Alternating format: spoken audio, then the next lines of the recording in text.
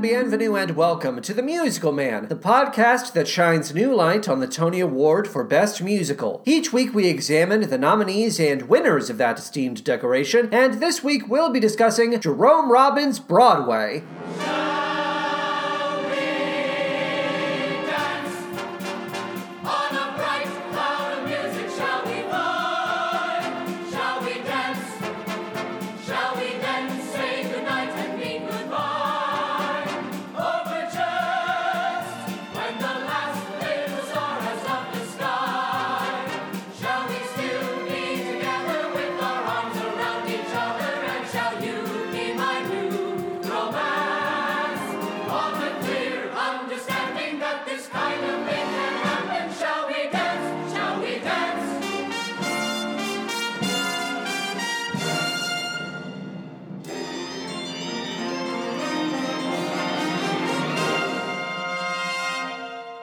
Good evening. The numbers you are about to hear are from musical shows produced between 1944 and 1964, created by a variety of writers and composers, and all staged by one man. Welcome to Jerome Robbins' Broadway.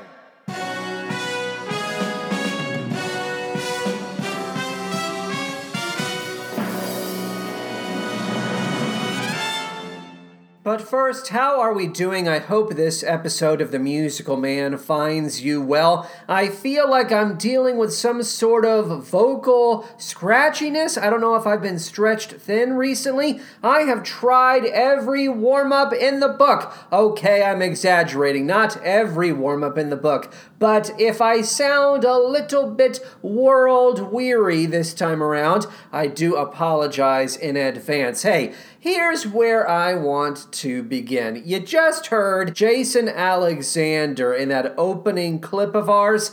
The way he pronounces Broadway, you and I, we say Broadway. He says Broadway. And I just find that to be ceaselessly amusing. The amount of amusement I get out of that is infinite. Broadway. Jerome Robbins, Broadway. All right, Jason, fine. If that's how you want to say it, that's how you want to say it. Fine.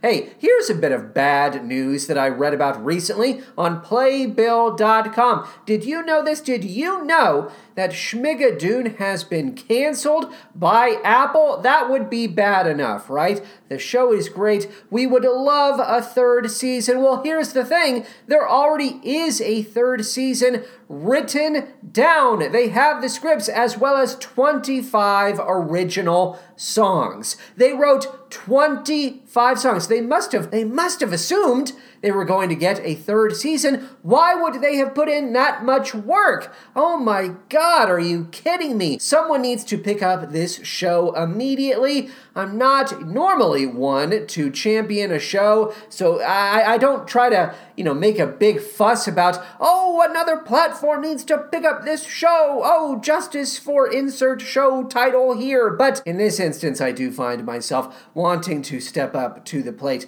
This is much more important than Schmigadoon. Forget about Schmigadoon. Benny, our wonderful, beautiful Benny, he has reached a milestone. He is 30 years old as of January 14th. We love Benny so much. Benny, you're right there on the other end of the computer, all the way out there in Chicago. I love you very much, Benny. I give you a kiss. Mwah, mwah. I give you a kiss. It's just Benny and me today. No Patty. Patty is currently dealing with and I want to get this right. I'm looking at my phone. A possum invasion at her home. Quote, unquote. Possum invasion. We have received no additional details, presumably because they're in the thick of it, the muck of it, the possums. My God. Remember when Benny, do you remember when you and your now wife had to deal with a bat in your house? So you had a bat. Patty and her partner are dealing with a possum. I'm so scared for the baby. No, possums. It could be possums. I don't know.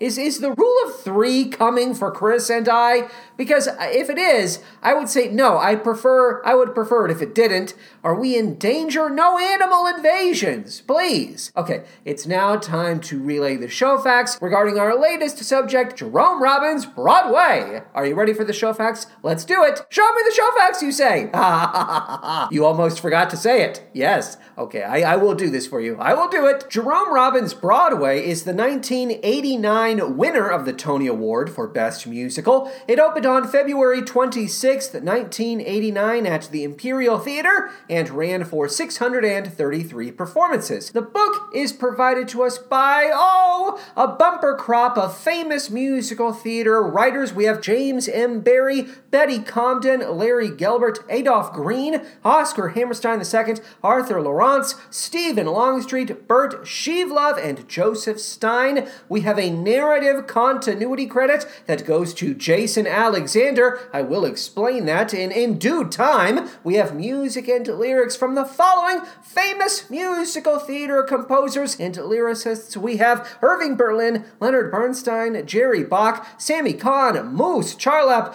Betty Comden, Morton Gould, Adolph Green, Oscar Hammerstein II, Sheldon Harnick, Carolyn Lee, Hugh Martin, Richard Rogers, Stephen Sondheim, and Julie Stein. The directors of this production, Jerome Robbins and Grover Dale. Musical director, Paul Gemignani. Hello again, Paul. Orchestrations, Sid Ramin and William D. Brown. Music continuity, Scott Frankel. Choreographer, Jerome Robbins and Peter Gennaro. Gennaro? Let's go with Gennaro. Production, scenic design, Robin Wagner. Scenic design credits. Okay, we're pulling from all of these famous scenic designs by Boris Aronson, Joe Milsner. Hello again, Joe. Oliver Smith, not Olivier Smith. I apologize for any of these mispronunciations. Robin Wagner and Tony Walton rounds that group out. Lighting design, Jennifer Tipton. Sound design, Otis Munderloh. Costume design. Okay, we're pulling from some famous costume designs by Joseph G. Alisi. Yes, let's go with that. Oh my goodness. Alvin Colt, Raoul Penier Dubois, Irene Sharaf, Tony Walton, Miles White, and Patricia Zabrat. Patricia Patty, Peppermint Patty Zabrat. Hello again. And the original Broadway cast of Jerome Robbins' Broadway was as follows. We have Jason Alexander, Richard Amaro, Dorothy Benham, Jeffrey Lee Broadhurst, Christoph Caballero, Mindy Cartwright, Irene Cho, Jamie Cohen, Charlotte de Amboge, oh goodness, Camille de Gnan, Donna DeMio, Donna Marie Aleo, Mark Esposito, Robert LaFosse, Suzanne Fletcher, Scott Fowler, Angelo H. Fabroni, Ramon Galindo, Nicholas Garr, Gregory Garrison, Carolyn Gore, Michael Scott Gregory, Andrew Gross, Alexia Hess, Nancy Hess, Louise Hickey, Eric A. Hosington, Barbara Hoon, Joanne M. Hunter, Scott Jovovich, Pamela Corey, and if I may, let's just do this again. Let's take a break. This group is so big, I run out of breath is what I do. And so I would like to take a moment to catch my breath. How are you doing? How are the kids? Oh my gosh, are you kidding me? An A+? That's so fucking fantastic. Another A+ from the kids. Susan Kikuchi, we're back in the mix. Susan Kikuchi, Michael Kubala, Marianne Lamb, Jane Lanier, David Lowenstein, Michael Lynch, Greta Martin, Joey McNeely, Julio Munga, Troy Myers, Maria Neenan, Jack Noseworthy, Steve Ochoa, Kelly Patterson, Louise Perez, Faith Prince, James Rivera, Tom Robbins, George Russell, Greg Shonwell, Debbie Shapiro, Renee Stork, Mary Ellen Stewart, Linda Talcott, Leslie Trayer, Ellen Troy, Andy Tyler, Scott Wise, Elaine Wright, Barbara Yeager, and last but certainly not least, Alice Yearsley. That is a grand total of 62 performers. My God, Tony nods. You're probably wondering, what was this show nominated for, and what did it win at the Tony Awards? I'll tell you right now, it won Best Musical, of course, but also Best Actor in a Musical, Jason Alexander, Best Featured Actor in a Musical, Scott Wise, Best Featured Actress in a Musical, Debbie Shapiro, Best Lighting Design, Jennifer Tipton, and Best Direction of a Musical, Jerome Robbins. Additional nominations, we have Best Actor in a Musical, Robert LaFosse, Best Actress in a Musical, Charlotte de Amboise, Best Featured Actress in a Musical, Jane Lanier, and Best Featured Actress in a Musical, Faith Prince. So, in total, we have 10 nominations, 6 awards when all was said and done. And I just want to make this very clear. I know I say this all the time, and I just said it about 2 minutes ago, but I do my best to pronounce all of these first and last names. I hope that there are those of you out there who maybe note the mispronunciations. Maybe you know that I am making a mistake, and I ask you to forgive me. I am trying my best. I feel like it is important to cite all of these people, even if I may occasionally make those mistakes. I think it's better to do that than to not do that. We need to celebrate all of these names, right? Okay, all right. I'm done defending myself. Please, your pitchforks, your torches, please, the heat of your torches. Oh, it's driving me bananas. Okay, the plot. Well, here's the thing. Today's subject does not have a plot, per se, because it is not a book musical. Jerome Robbins' Broadway is an anthology, a review, an $8 million victory lap for its director and choreographer. You know how the Tonys will occasionally set aside 8 to 10 minutes so it can tug on the nuts of some icon with a medley of their work? Robbins cut out the middleman and tugged on his own nuts for 2 solid hours. And guess what? People loved him for it. Robbins served as the director, choreographer, and show doctor for a lot of Broadway shows, and this piece covers a majority of that 50-year career. The production orders a la carte from Look Ma, I'm Dancin', High Button Shoes, The King and I, On the Town, $1 Billion Baby, A Funny Thing Happened on the Way to the Forum, West Side Story, Gypsy, Peter Pan, Miss Liberty, and Fiddler on the Roof. A 29-year-old Jason Alexander serves as our master of ceremonies and actor du jour, tackling roles like Pseudolus from Forum and Tevye from Fiddler, while providing plot and thematic context for practically all of these musicals. Regarding that narrative continuity credit we cited earlier, Alexander was hired to not only star in Jerome Robbins' Broadway, but also devise a way to link all of its disparate segments together. He was, in other words, both an actor and a writer. One of the concepts Alexander pitched and developed for weeks would have seen him playing Robbins on stage, with each number springing out of the character's mind during pivotal moments of inspiration. This concept was abandoned when Jerome decided he, quote, did not want the show to be about him, quote, unquote. It's not about me! And Jason, it's very funny in this interview I watched with him, he talks about how Jerome Robbins said that, it's not about me! I don't want the show to be about me! And Jason points out, it's called Jerome Robbins Broadway. So what do we get instead? We get Jason talking about plot and theme, as I said, while doing a bunch of silly voices. That's what they settled on. Revealing it is not, entertaining it is not. I can tell you what Alexander doesn't talk about, Robbins' relationship with the House Un-American Activities Committee, otherwise known as the HUAC. Established in 1938 by the U.S. House of Representatives, the HUAC aimed to identify subversive citizens with ties to the Communist Party. Those who appeared before the HUAC were ordered to account for their misdeeds while providing the names of others who could be investigated. The HUAC was the latest in a long line of similarly minded government entities that dated back to 1918. The targets kept changing from Bolsheviks and Nazis to everyday Germans and run-of-the-mill fascists, but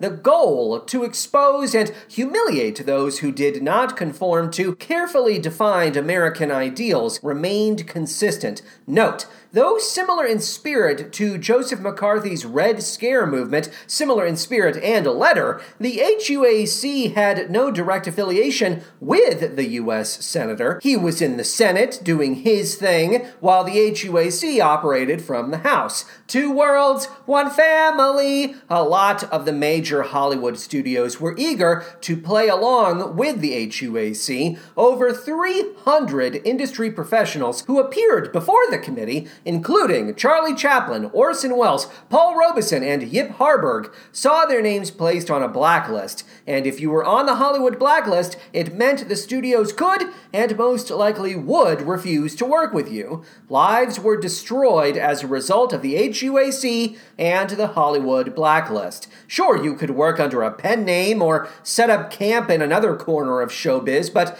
that was easier said than done. Jerome Robbins was first called before the HUAC in 1950, at which time he confessed to being a former member of the Communist Party. When the committee pressed him for additional names, he refused to give them. 3 years later, under threat of being exposed as a homosexual, or so he would later claim, Robbins threw no less than 9 people under the bus.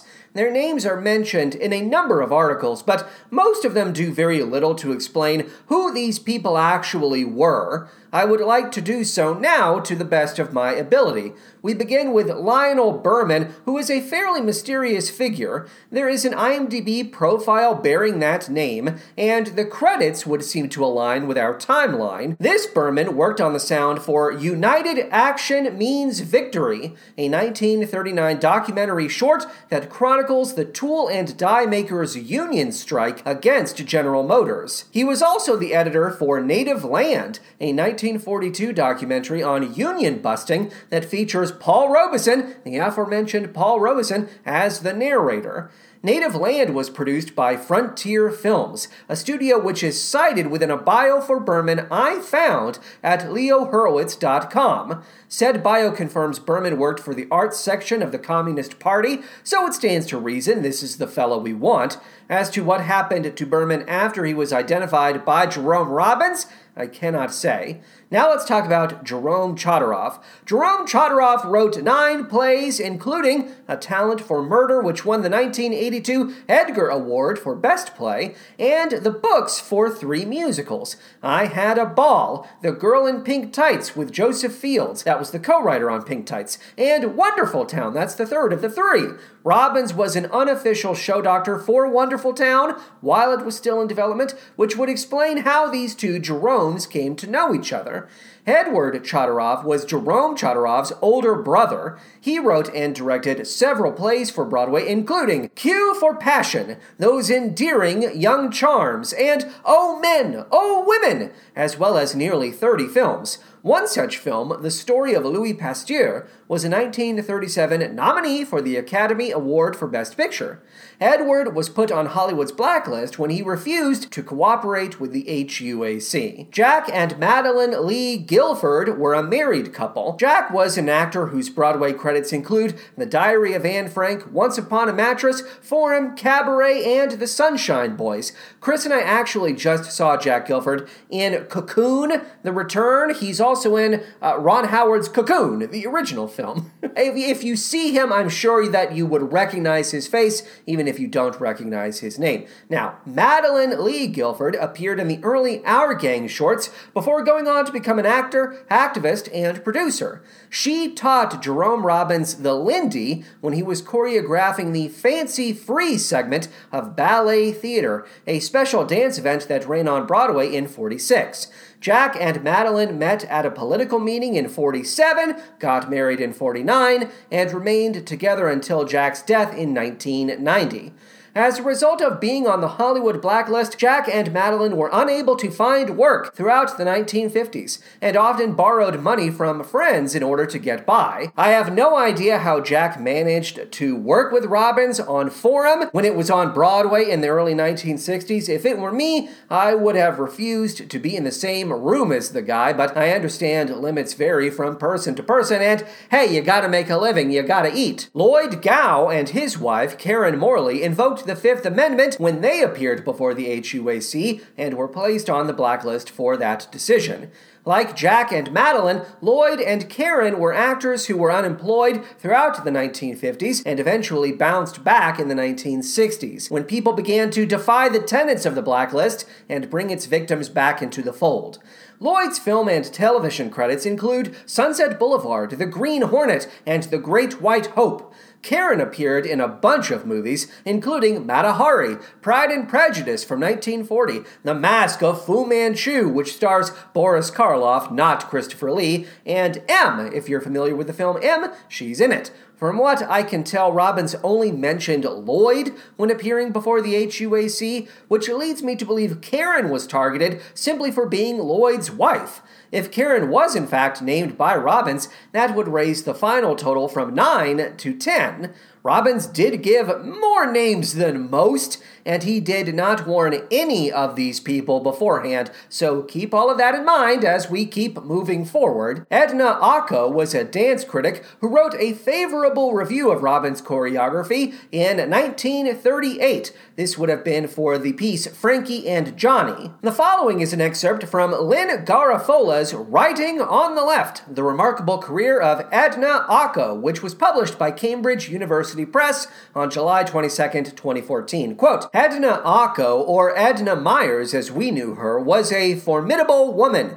She was punchy and articulate, with strong opinions and political convictions that never wavered even when she was named as a communist by Jerome Robbins before the HUAC in 1953. She was also a first-rate dance critic who knew the difference between art and propaganda, could tell good choreography from bad, and wrote with verve. She was a crack editor with a nose for a story, who understood intuitively how to balance different voices and views. She was an intellectual, curious, well-read, stimulated by ideas, who counted even balletamains like Lincoln Kirstein among her colleagues. Quote, a balletamain, for those who may be wondering, that's balletamain. Balletamain! What is it? It's a ballet enthusiast, so now you know. Letty Stever worked for Jerome Robbins' agent, Dick Dorso, and was the one who recruited Robbins to the Communist Party in the first place. That's all I know about Letty Stever. Finally, we have Elliot Sullivan, another actor whose film credits include Gangs of New York from 1938, Smashing the Money Ring, and The Great Gatsby from 1974. Elliot was in the room. He was in the room, it should be emphasized, when Jerome gave his name to the HUAC. And as a reminder, Jerome did not warn any of these people in advance. He was indicted, Elliot Sullivan was indicted for contempt of Congress in 1956, when the HUAC accused him of being an unfriendly witness. Though he was acquitted of that charge in 1961, Elliot left Hollywood for London in 1962 and promptly joined the British Actors' Equity Union. Wouldn't you? Shortly after providing these names to the HUAC, Jerome Robbins found himself on a sofa next to his friend Arthur Laurents. Robbins sighed, quote, "It'll be years before I know whether I did the right thing." Quote, Laurents did not hesitate. Quote, "I can tell you right now, you were a shit." Quote, Laurents would go on to write the book for West Side Story, which was conceived and choreographed by Mr. Jerome Robbins. So, yeah, I'm almost certain we talked about these events during our Fiddler episode, as Zero Mostel was also on the Hollywood blacklist and a die-hard not fan of Jerome Robbins. The trouble was that Jerome, Mr. Robbins, was goddamn everywhere and working on the biggest projects. You couldn't get away from him. Jack Gilford, Arthur Laurents, Zero Mostel, all of these people fell in line to kiss the ring when push came to shove. Such is the life of those who work in the industry. What a life, am I What a life, am I right? Why, it hardly seems like a life at all. More like a rare and beautiful dream. Fuck Jerome Robbins. They were going to tell everyone I was gay. Everyone already knew you were gay, you stupid gay as hell fuck prick. Maybe if you'd put the cock down long enough to pick up a spine, everyone would have been better off. For the purposes of this week's episode, I listened to the 1989 original Broadway cast album of Jerome Robbins' Broadway, as well as I watched, the 1989 Tony Awards performance of Dance at the Gym from West Side Story. That is the segment they chose to pluck from Jerome Robbins' Broadway. Angela Lansbury introduces, the teapot, Angela Lansbury introduces Jerome Robbins' Broadway by describing it as, quote, "a completely new and exciting work." Quote, exciting? Sure. For a lot of theater goers, this would have likely been their first opportunity to see these shows on Broadway. Of course, Robbins had directed a revival of West Side Story at the Minskoff Theater no less than 10 years prior. It ran for a not exactly scant 333 performances, but who's counting? The part I object to is completely new. How is this a completely new work? We're hitting buttons on a jukebox. We are playing the hits. I realize this was a dire season for musicals, a point I would like to explore further toward the end of this episode, and I have no real problem with capitalizing on nostalgia. That's what revivals are for crying out loud. But you shouldn't advertise leftovers as if they just came out of the oven. You didn't cook that from scratch. Wow, I've never seen the dance at the gym sequence done quite like this. Yes, you have. West Side Story was on Broadway less than a decade ago. I'll say it again. The movie was on tape. Dance at the Gym is a stupendous showcase for Robbins' choreography, his skills. It's a dense and dizzying piece of artistic articulation that rewards multiple viewings, but it's always the same. Wow, so new, not new. Exciting, yes. New, no. I would be more forgiving if there was one example of truly original choreography within this production, but it simply does not exist. We could have hired someone to write a new song for the grand finale, something that proved Robbins still had ideas in his head that needed to be realized on stage, but we just could not be bothered. All of that workshop and development work on the part of Jason Alexander, and we couldn't, no one came up with that idea, or maybe they did and they threw it away. I don't know. Too busy playing Dr. Frankenstein with your own catalog. Hey, Jerome. Hey, Pacha. Sorry, I know I'm running this into the ground, but please consider the following. I have more dates for you. So, Jerome Robbins' Broadway premiered in February of 1989. We know this. A Broadway revival of Gypsy, featuring a recreation of Robbins' original choreography, premiered in November of that same year. Peter Pan had most recently been revived on Broadway in 1979. West Side Story was, as previously mentioned, revived in 1980. That revival was directed and choreographed by Robbins. Fiddler on the Roof, as directed and choreographed by Robbins, was revived in 1981. The King and I was revived with Robbins' original choreography in 85. Out of the 11 shows represented in Jerome Robbins' Broadway, 4 had been revived within the last 10 years, and another would be revived in only 9 months. There was no shortage of Jerome Robbins on Broadway between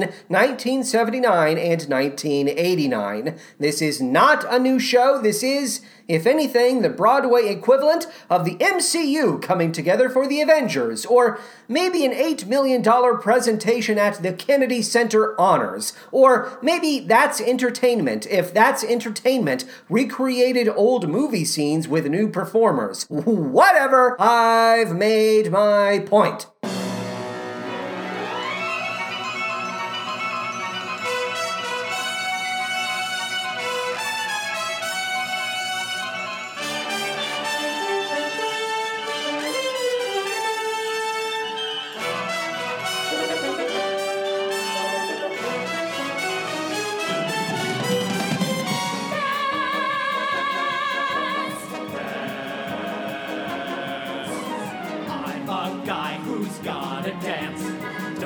Exactly why music puts me in a trance, and I must dance or die. Mornings I waltz out of bed, do an Irish reel, or a Highland fling instead before each meal.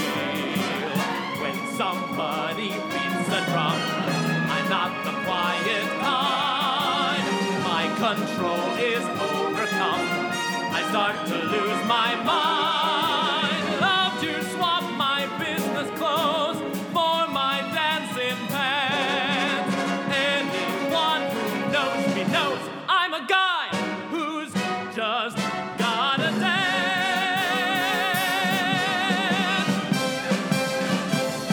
Oh, Papa!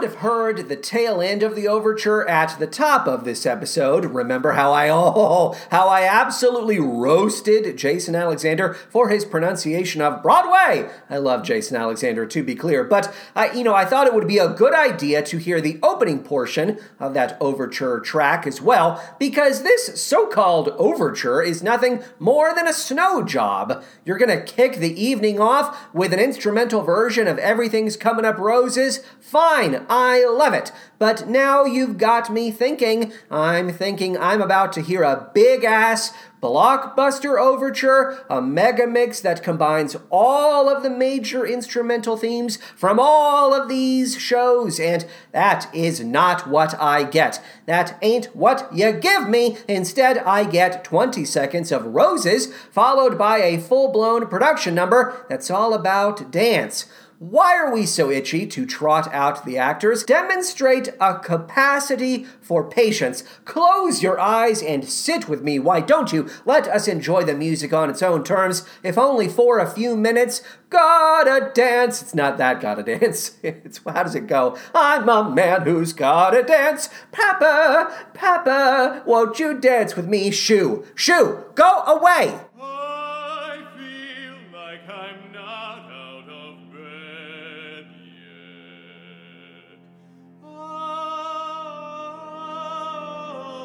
New York, 1944. It's World War II, and we're in it. The 6 a.m. whistle's just about to blow here at the Brooklyn Navy Yard. The show is on the town. Hey, bud, what time is it? 6 o'clock, will ya?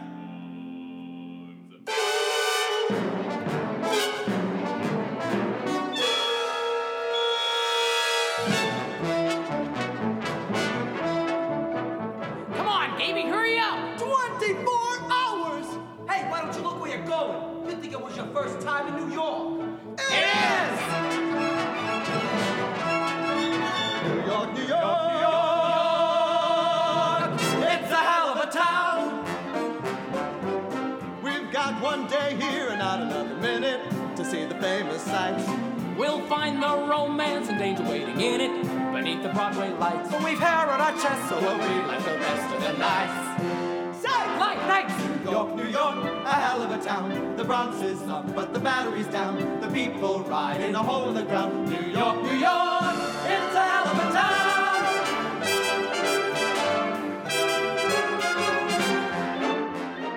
New York, 1944. It's World War II and we're in it. The 6 a.m. whistle's just about to blow here at the Brooklyn Navy Yard. The show is on the town. Did anyone else feel their eyes expand to the size of dinner plates when they heard that delivery? They rehearsed this thing for 6 months. And this is what they settled on. I knew Jason Alexander played a lot of characters in the show, Pseudolus, Tevye, etc., and so forth, but I had no idea he also played tour guide characters. Oh, hey, oh, welcome to New York's LGBTQIA plus East Village Mafia Ghost Tour, sponsored by Kodak. If you need to use the John O, now's the time, 'cause this bus ain't stopping for nobody, capiche? I admire Alexander's brio. His brio I admire, but all of these dinner theater personas had me searching for the door in the floor. Oops, time to go. Gotta find the floor door. You know, I love On the Town. I made a note here in my notes to expound on the Town. What do I think about On the Town? It's a supremely horny musical. That's one thing I wrote down. I love how there are so many characters in that show that want to fuck. It really is a show about fucking. And my college did it when I was still at Northern Kentucky University. It was a great production overall. I remember the seating design leaving something to be desired. You know, the tricky thing with On the Town is you always have to have some version of a functional taxi cab set piece prop thing, and it always winds up being a Flintstones car. It makes me think of how there are Flintstones cars in Donna Summer. The Donna Summer musical, they have Flintstone cars, just like every major revival of On the Town does. And you gotta move that taxi all around the stage with your feet. It's all about you while singing What a pain in the ass. And they tried to achieve this effect, this college production. They tried to achieve an effect where there are these big set-piece buildings as well. Skyscrapers, New York skyscrapers. And I think what we wanted was we moved them around sort of to achieve this idea of, we're logging miles during this journey of ours in the taxi cab. But the the taxi was moving in any and every direction on the compass, and the only thing the buildings could do was move downstage and upstage in a straight line. So the effect was a little discombobulating and funny. It didn't help that the skyscrapers also looked like stalagmites from Superman's Fortress of Solitude. But you know what? I love On the Town. I wish we could talk about it in full, but On the Town is such an old show that it was doing its thing before the Tonys were even around. So what can you do? What can you do? That's all I have to say for now, at least. Hey, here's what I want to do now. Let's hear a little bit of You Got Me, baby. Let's hear that. Da-da-da-da.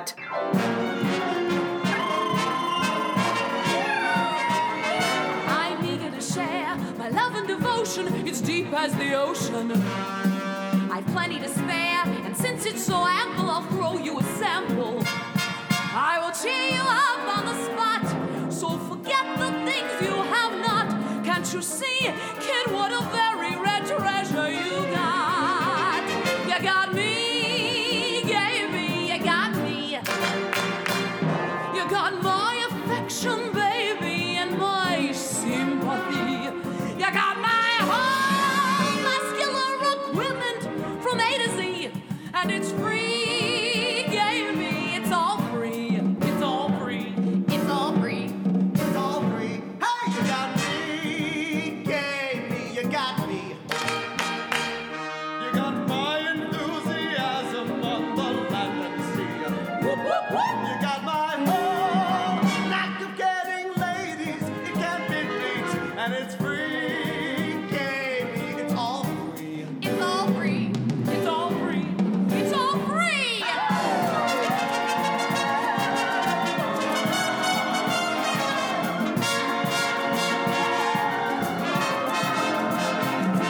I'm filled to the brim with eager affection that seeks a direction. My vigor and vim leave no one excluded, and you are included.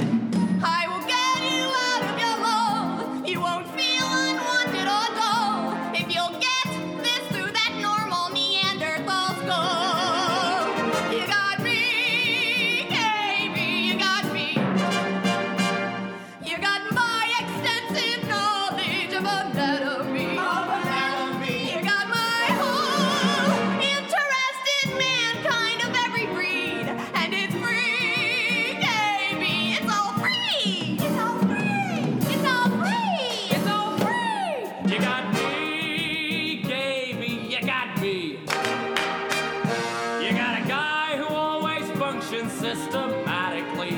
Dramatically. You got my whole family in Peoria for you to see. And it's free, baby, it's all free. It's all free. It's all free. It's all free. Choosing a favorite song from Leonard Bernstein, Betty Comden, and Adolph Green's On the Town score is like choosing one puppy out of a litter. You want me to choose one of the puppies? Come on. Well, You Got Me is definitely keeping pace with my other nominees, those being Carried Away, Lonely Town, Lucky to Be Me, and Some Other Time. Wait, what am I talking about? Some Other Time is obviously my favorite song from On the Town. We quote it at the end of every episode. I will circle back to my blue ribbon puppy dog in due time, since that song serves as the finale for today's subject. In the meantime, here is what I like about You Got Me. For one thing, it's about cheering up a pal. That's the whole game. Gaby, look at all of the love you've got here. This is a winning team. Together, we can do anything. It's a marvelous sentiment. Here's another scrumptious tidbit I like to chew on. The way the word whole whole is a power note that stretches out like taffy. You got me, Gaby, you got me. Na-na-na-na. You got a guy who always functions systematically, manically. You got my whole family in Peoria for you to see. And it's free, Gaby, it's all free. Everybody gets to stretch out that hole. Everybody gets a turn at that hole. It's the gift that keeps on giving that hole. It's a W-H-O-L-E, you understand? Not H-O-L-E. On the Town may be a horny show, but it ain't that horny, not on stage at least. Hildy the cab driver. Now there's a woman who would be into ass play. Hey, Chip, come here. Come up to my place. I'll pop a couple of succulents into your asshole.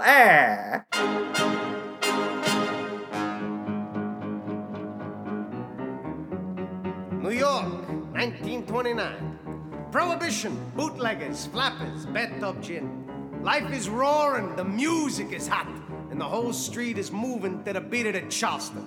It seems like everyone, everywhere is looking for a good time and a drink. Or the best place to find one is on the other side of a door. The password is $1 Billion Baby.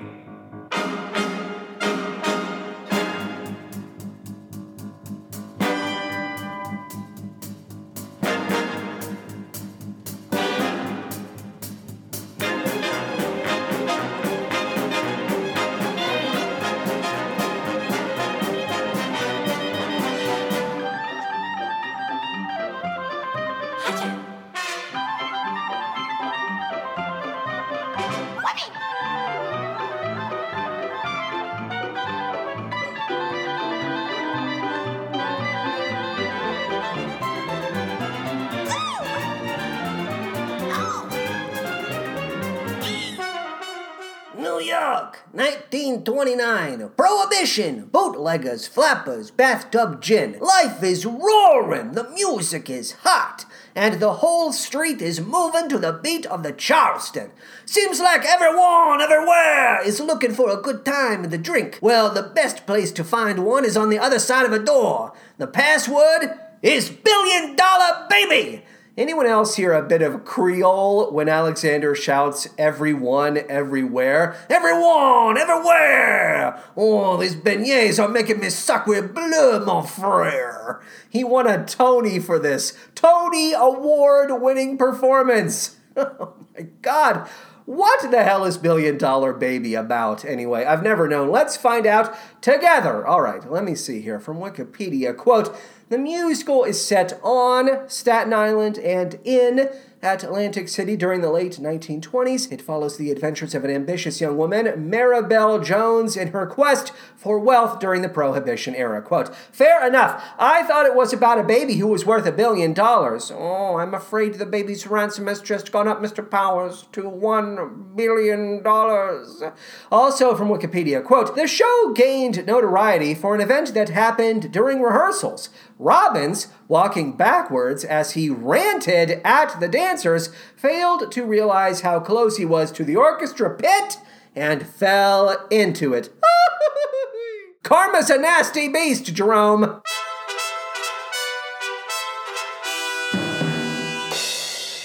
Playgoers, I bid you welcome. The theater is a temple, and we are here to worship the gods of comedy and tragedy. Tonight, I am pleased to announce a comedy! We shall employ every device we know in our desire to divert you. Something familiar, something peculiar, something for everyone, a comedy tonight. Something appealing, something appalling, something for everyone, a comedy tonight. Nothing with kings, nothing with crowns. Bring on the lovers, liars, and clowns. Old situations, new complications. Nothing portentous or polite. Tragedy tomorrow, comedy tonight. Hey, look at that. We finally found a real, honest-to-God part for Jason Alexander, and it fits him like a well-tailored suit. Hearing him fill out a proper character role like Pseudolus is reassuring because I gotta say, those TV sketch comedy voices were killing me. And you might say to yourself, look at this one over here, Jonathan Bernasek criticizing actors for their TV sketch comedy voices. The fucking very gall of him. Listen, when I receive a Tony Award for my shtick, that's when I will choose to zip my lip. All right? Until then, the lip stays open, unzipped for business. Okay? All right.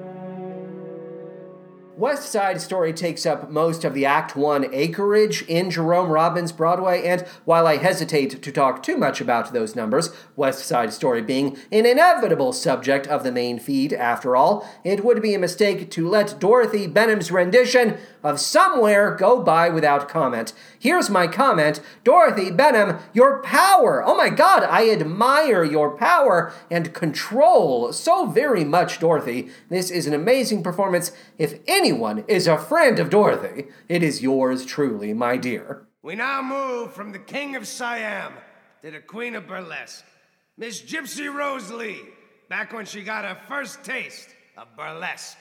Take it from me, honey, to be a stripper, all you need is no talent. You'll pardon me, but to have no talent is not enough. What you need is an idea that makes your strip special.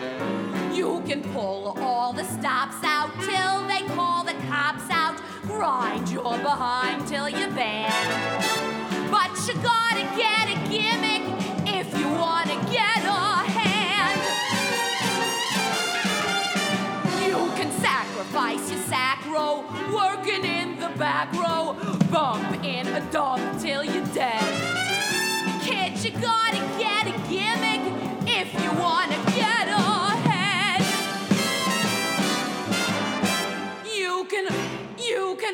You can. That's how burlesque was born. But I do it with a horn.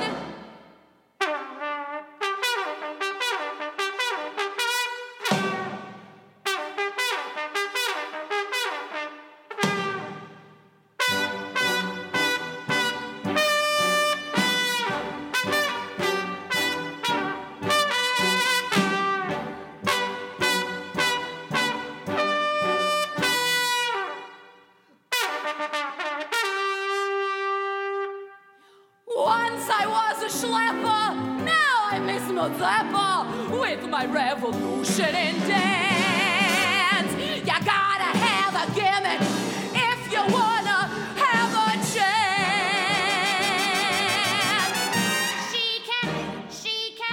She can And we're back to the TV sketch comedy stuff. Splendid! Every single one of these guys is just the same guy. Some of them are here, and some of them are here, but they are all brothers. I suppose I should be thankful no one made Jason introduce the king and I. Can you imagine? Jason, no, we swear. Get out there. It'll be so funny. Get out there. Question, what is going on with the orchestrations during You Can Why do they evoke Bernard Herrmann's score for Psycho? You can read. Fun fact, Bernard Herrmann's resume also includes the score for Anna and the King of Siam, starring Rex Harrison. Hello again, Rex. Ho, ho, ho! I am so bored, you guys. This show is doing next to nothing for me. I thought I was going to learn a thing or two about Robin's life or his process, but the show does not want you to learn about him. It's not about me. It only wants you to sit in awe of him, as if the man hadn't received enough praise in his lifetime. You ain't gonna learn shit about me, got it? You are gonna worship me and listen to Jason do funny voices. That's what you're gonna do. Hooah! Once upon a time, in a charming house in London, lived Mr. and Mrs. Darling and their children. This is the children's nursery, and this is my friend Peter Pan, who has come here tonight to teach the children To fly! Fly! John, Michael, wake up! There's a boy here who's going to teach us to fly! Hello. Can you really fly? I'll teach you. Oh, how lovely to fly! I'll teach you how to jump on the wind's back, and then away we'll go. Oh. Wendy, when you're sleeping in your silly bed, you might be flying about with me, saying funny things to the stars. How do you do it? Just think lovely, wonderful thoughts, and up you go! How sweet! I'm sweet! Oh, I'm sweet! I'm flying! Look at me, way up high, suddenly, here am I, I'm flying!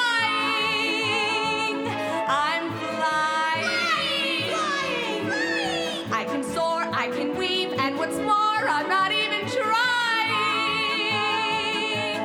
I fly and I'm all over the place. You try and you fall flat on your face. I'm flying. Over bed, over chair, duck your head, clear the air. Oh, what lovely fun. Watch me, everyone. Take a look at me and see how easily it's done. I'm flying.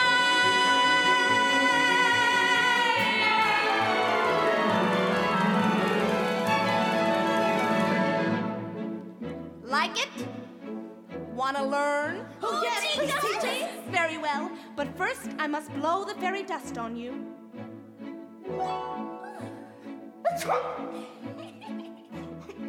Now think lovely thoughts. Think lovely thoughts. Fishing. Hopscotch! Candy! Picnics. Summer! Candy! Sailing. Flowers! Candy! Lovelier thoughts, Michael. Christmas?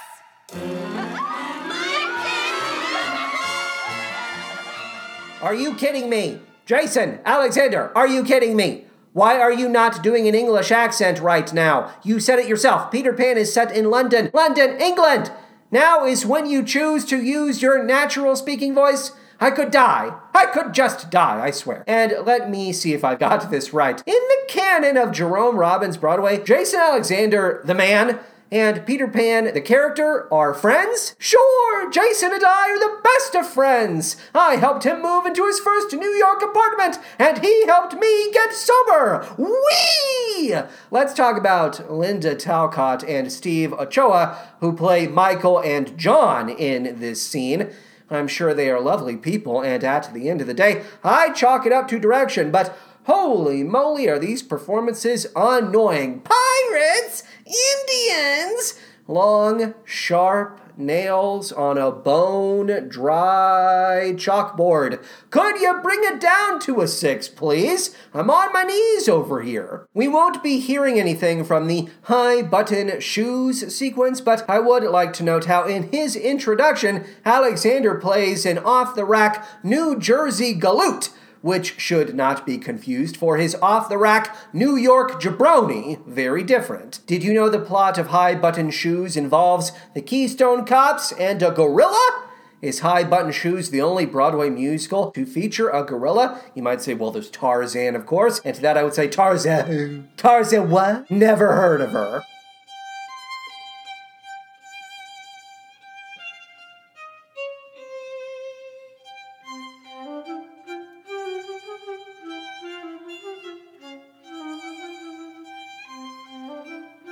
Welcome to Anatevka and Fiddler on the Roof.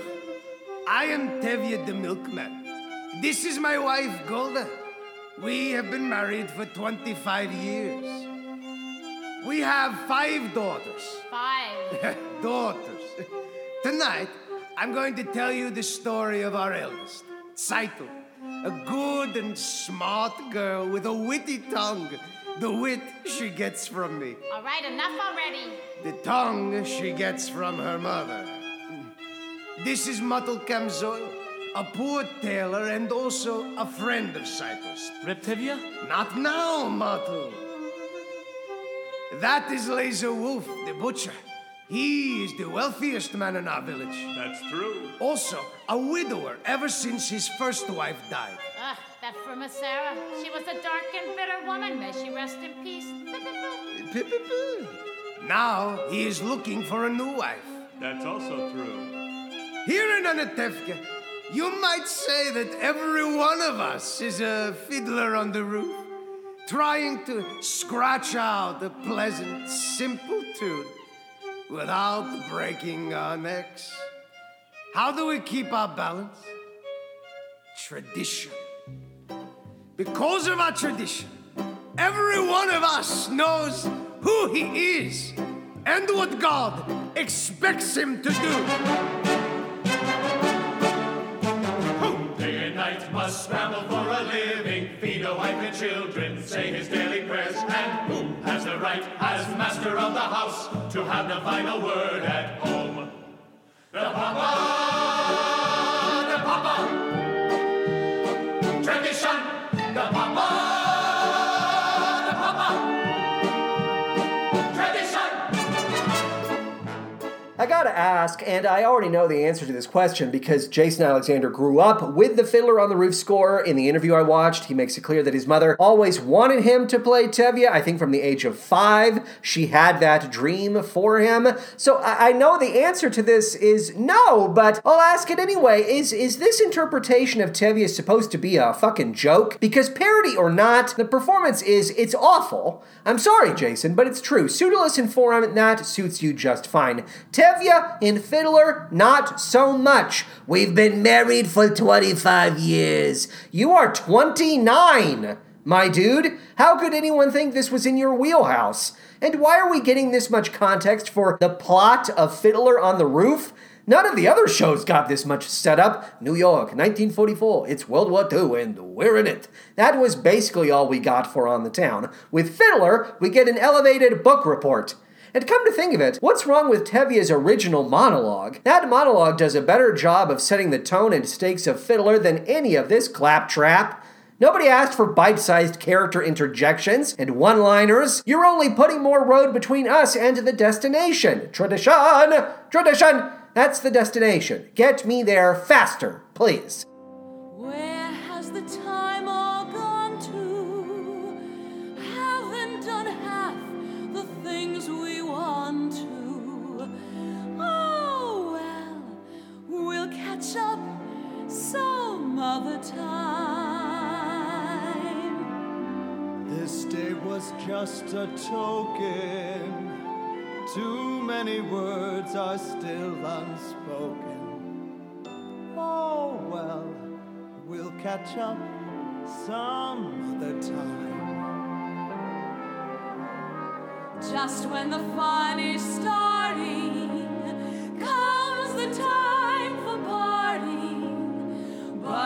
be glad for what we've had and what's to come. There's so much more embracing still to be done, but time is racing. Oh, well, we'll catch up some other time.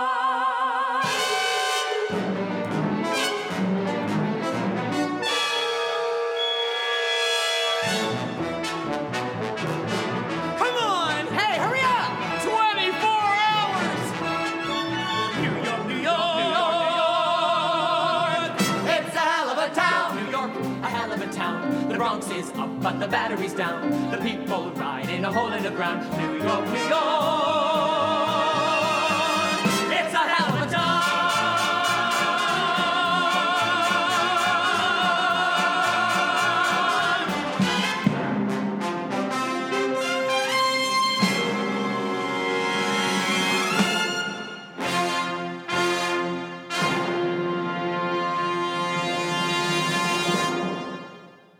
Oh, thank God for Some Other Time. That really is just such a wistful, winsome, charming song. I love that song so much. I'm not gonna put on my conical director's cap for the purposes of Jerome Robbins' Broadway, but if you ask me, I believe everyone should return to the stage for that reprise of New York, New York. I want the whole gang out here, cartoon all-stars to the rescue style. I want to see Ozzy, Chip, and Gaby rubbing elbows with the King of Siam, Tevye and Golda, Tony and Maria, Mama Rose, and all of them there ancient Greeks. But I suppose Robbins would have considered this idea the very height of déclassé. Déclassé. Oh. No, you're right, Jerome. Let's not have fun. No, heaven forbid we see Peter Pan flying around with Frumacera, Anna and the King playing double dutch with the gorilla from High Button Shoes. We can't have nice things like that, can we, Jerome? You make me sick. All right, that's all I have to say regarding the score for Jerome Robbins' Broadway. And it is now time to hear from our fine sponsor, 5678 Coffee. Take it away, 5678.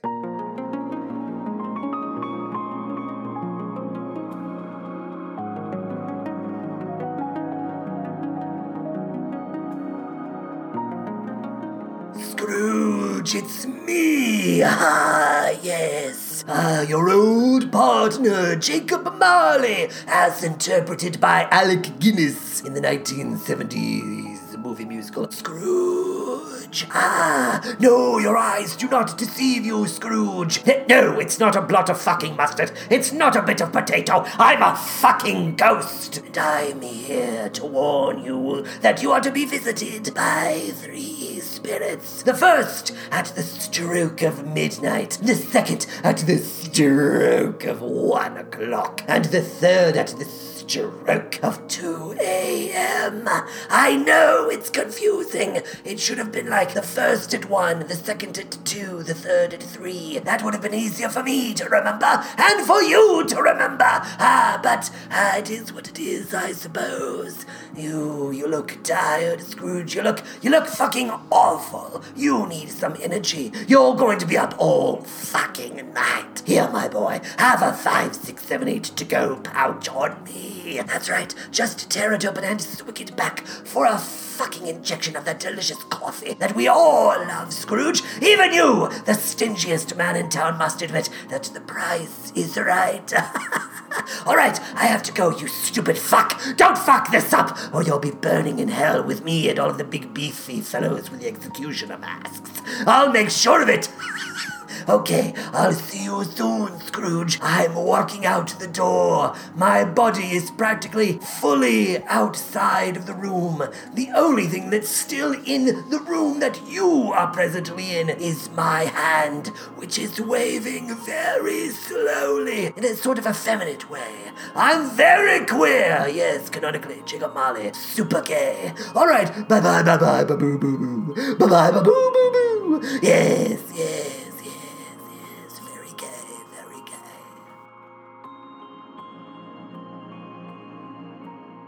Final thoughts regarding Jerome Robbins' Broadway. Here are my final thoughts. That's my final thought for you. In 1989, the winner of the Tony Award for Best Musical was Jerome Robbins' Broadway, of course, and the additional nominees that season were Black and Blue and Starmites. That means we only have one show from this set of nominees to talk about. Before we hear from our good friend Shrek again, oh, that puts me in a much better mood. Did any of these nominees deserve to win out over Jerome Robbins' Broadway? No, I don't think so. As I mentioned, this was a rough season. Black and Blue, Starmites, not exactly the most beloved of musicals. And then we have the snubs of 1989, the shows that were not nominated for Best Musical. They were snubbed. Here are all of those shows. We have Chu Chem, which was about 10th century Jews migrating to China. That ran for 45 performances. We have Welcome to the Club. That features a score by Cy Coleman and A.E. Hotchner. It is, quote, set in a New York City jail for alimony violators, quote. My God, that ran for 12 performances. And then we have Legs Diamond, which stars Peter Allen as a playboy gangster, and it features a book co-written by the one and only Harvey Fierstein. That ran for 64 performances. All of these shows dropping like flies. You know what? I'm going to be a contrarian asshole and give the award to Legs Diamond. I sort of like Legs Diamond, and I don't think Jerome Robbins needed another medallion. Justice for Peter Allen and Harvey Fierstein, that's what I say. It is now time to rank Jerome Robbins' Broadway against all of the other shows we've talked about here on the podcast. As always, if you want to take a look at this ranking of ours, you can go to patreon.com/musicalmanpod. There is a pinned post at the top of that page. Click through, you'll be taken to our link tree, and from there you can access our Google spreadsheet. The second tab of that sheet, that's where you're gonna find this ranking, and I'll tell you where you'll find Jerome Robbins' Broadway at number 86, between Grind, which is at 85, and Kinky Boots, which is at 87. All right? Okay. Show-related ephemera. Well, here's what I've got for you. I have Jason Alexander's 1985 ad for McDonald's McDLT. And if we've played it before on the show, that does not matter to me because we are playing it again, Sam. I don't think we've actually done this, but just to be sure, I wanted to throw out that disclaimer. So, Benny, can we play the commercial for the McDLT? Say you're getting tired of lettuce and tomato hamburgers in this town that don't quite make it? Yeah! You say that just once you'd like your hamburger hot and your lettuce and tomato cool and crisp all at the same time? Yeah! Well, I say you got it. I'm talking McDonald's new lettuce and tomato hamburger, the McDLT. I'm talking quarter pound of beef on the hot side. And the hot stays hot. The new McDLT. Hot, hot. Crisp lettuce and tomato on the cool side. And the cool stays cool. The new McDLT. Cool crisp. The beef stays hot, the cool stays crisp. Put it together, you can't resist. The hottest taste, the coolest dish. Keep it hot, hot. Keep it cool, cool. McDLT. McDLT, hot beefy McD, cool crisp LT, McDLT. It's a good time, hot beefy McD, For the great taste, cool crisp LT of McDonald's. Could be the best tasting lettuce and tomato hamburger ever. New McDLT. Could be the best tasting lettuce and tomato hamburger ever! To determine which show we discuss next, we'll need to take a ride on the musical carousel, otherwise known as the random number generator I named after that classic Rodgers and Hammerstein show, Jazz Dunn Made Her Dood It. That's Jazz Dunn Made Her Dood It. D-O-O-D. Dood It. Okay? Everyone ready? Then away we go.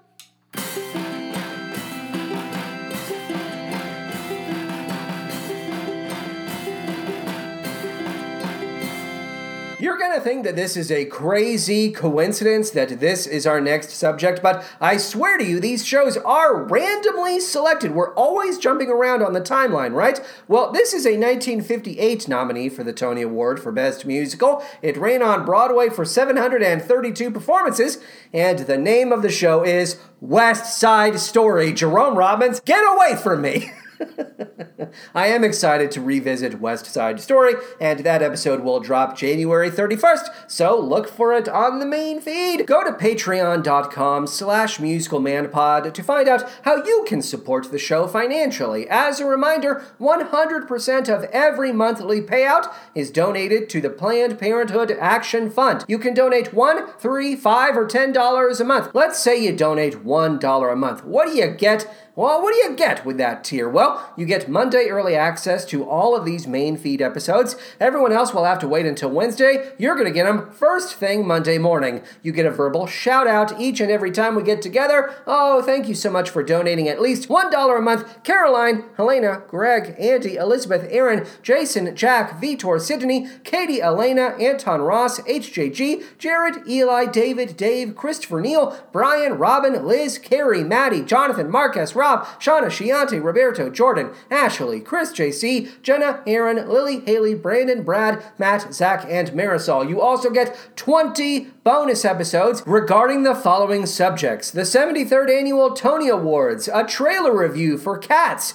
The Little Mermaid Live, a full review of the film Cats, Emma at Chicago Shakespeare Theater, Take Me to the World, a Sondheim 90th birthday celebration, Hamilton via Disney+, Documentary Now, original cast album, Co-op, John Mulaney and the Sack Lunch Bunch, Jingle Jangle, A Christmas Journey, Dolly Parton's Christmas on the Square, Arlo the Alligator Boy, a trailer review for Steven Spielberg's West Side Story, Vivo, the Tony Awards present Broadway's Back, Diana, Annie Live, The Notebook at Chicago Shakespeare Theater, Beauty and the Beast, a 30th celebration, and The King and I, 1999. That's right, our latest bonus episode is out now for you. It's a full-length commentary for the 1999 animated adaptation of The King and I. You also get, with this $1 a month tier, Season 1, that's 12 episodes of Radio Boy, a show for which I check in with myself via the non-musical theater songs that make me feel more like myself, and all 16 episodes in M3, the Movie Musical Man, a series dedicated to movie musicals. It's true. $3 a month will get you everything I've already described, plus a musical shout-out in the style of a character, actor, or composer of your choosing. All 10 episodes in Wildcats Everywhere, the High School Musical podcast, a special one-off all about Julie and the Phantoms, and all 14 episodes in TV VIP, a series dedicated to musical television shows.